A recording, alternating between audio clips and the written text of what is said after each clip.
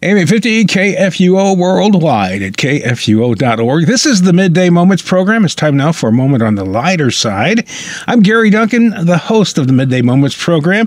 And our regular guest, St. Peter, we've talked to him for several weeks now, is not with us this afternoon. In fact, he's busy, hopefully he's busy, stocking my wife's oatmeal cookies on the shelves there at the Hook and Crook. At least, again, I hope that's what he's doing. I hope he's putting them on the shelf. I hope he's not eating them all himself. However, he has given me a connection, some information to connect with a Christian news agency, and I thought we might just give that a try this afternoon. Just a second, and let me get the connections here. Hello, this is Gary Duncan of radio station KFUO. May I ask whom I'm speaking with? Hello, this is Tony Skudmorea of the BBC. Oh, I'm sorry. I must have dialed the wrong number or something. I was looking for a Christian news agency, not the British Broadcasting Corporation. Oh, no. No, you've come to the right place, old chap.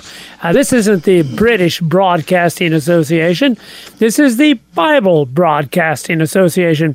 My name is Tony Skudmorea, and I'm the anchorman for the Capital City Desk. Capital City, huh?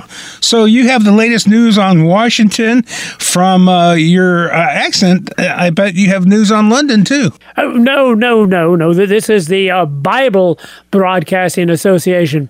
We bring you the news from the world's religion capital, Jerusalem. Oh, so you have the latest updates from the city of Jerusalem. Well, not the latest updates, actually. You see, here at the BBC, we're strictly OTB. OTB. I don't get it. Oh, you must be an American. As a matter of fact, I am. We're broadcasting from St. Louis, Missouri, USA. Well, that's typical of you colonists, as we like to call you Americans, not to be upon the latest vernacular. OTB stands for Old Testament Bible. Here at the BBC, you get the reports straight from 1st and 2nd Kings. Well, that sounds interesting enough. So what's the news of the day? Well, I know all you people from across the pond, as we like to call you Americans, long for the glory days of your kingdom, when great men like George Washington and Abraham Lincoln ruled. But let me tell you, your problems are nothing compared to those we used to have in Jerusalem. Did you know that I'm named after George Washington and Abraham Lincoln? Did you know that? Gary, somehow it gets to be George and Abraham? I wasn't named before them. I'm a lot younger than they are, so I was named after them. Oh. Well, we too had our glory days of men like King David and King Solomon, but now King Manasseh rules us, and frankly, he makes your recent presidents look like Mahatma Gandhi. So what is he guilty of? Political corruption, sexual liaisons, bribery, obstruction of justice, or just plain old incompetence? No, as I said, he was far worse. Listen to what is said of him in 2 Kings chapter 21. He, that is Manasseh, did evil in the eyes of the Lord, following the detestable practices of the nations the Lord had driven out before the Israelites. He rebuilt the high places his father Hezekiah had destroyed. He also erected altars to Baal and made an Asherah pole, as Ahab, king of Israel, had done. He bowed down to all the starry hosts and worshipped them. He built altars in the temple of the Lord, of which the Lord had said, in Jerusalem, I will put my name. In both courts of the temple of the Lord, he built altars to all the starry host. He sacrificed his own son in the fire, practiced sorcery and divination, and consulted mediums and spiritists. He did much evil in the eyes of the Lord, provoking him to anger. Such a shame, His father was such a nice man, too. So what do the people of Jerusalem think of all this? Well, I hate to say it, but much like you Americans, they seem to put up with it. Maybe even seem to support it, as 2 Kings goes on to say. But the people did not listen to God. Manasseh led them astray, so they did more evil than the nations the Lord had destroyed before the Israelites. So what do you think is going to happen? Oh, that's pretty certain. The Almighty God, in a press conference earlier this morning, gave his opinion. Therefore, this is what the Lord, the God of Israel, says. I'm going to bring such disaster on Jerusalem and Judah that the ears of everyone who hears of it will tingle. I will stretch out over Jerusalem the measuring line used against Samaria and the plumb line used against the house of Ahab. I will wipe out Jerusalem as one wipes a dish, wiping it and turning it upside down. I will forsake the remnant of my inheritance and hand them over to their enemies. They will be looted and plundered by all their foes because they have done evil in my eyes and have provoked me to anger from the day their forefathers came out of Egypt until this day. His word carries a lot of weight.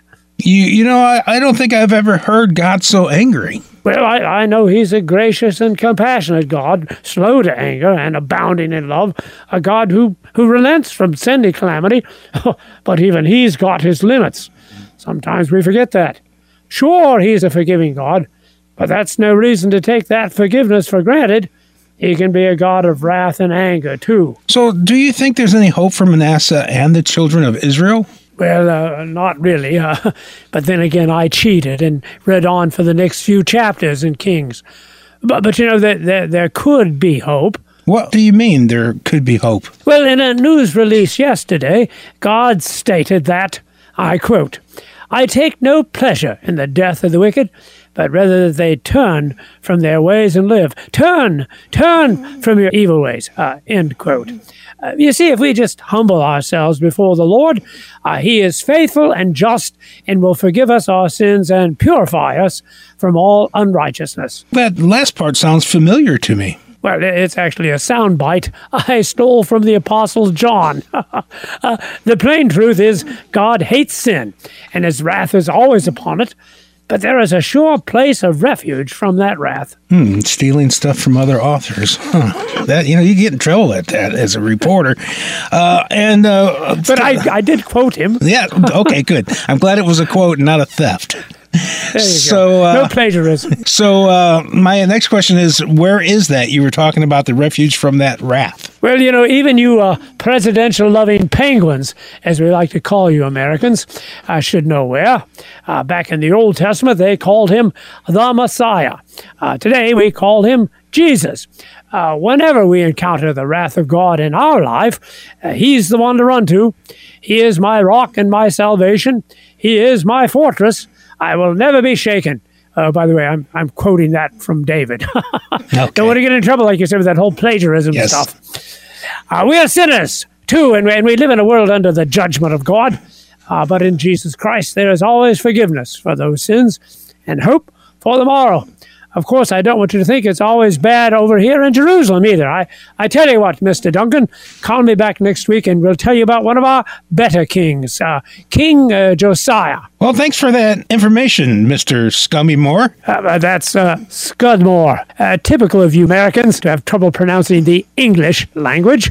Well, anyway, Mr. Skudmorea. Skudmorea, not Skudmorea. Yes. I'm confused here.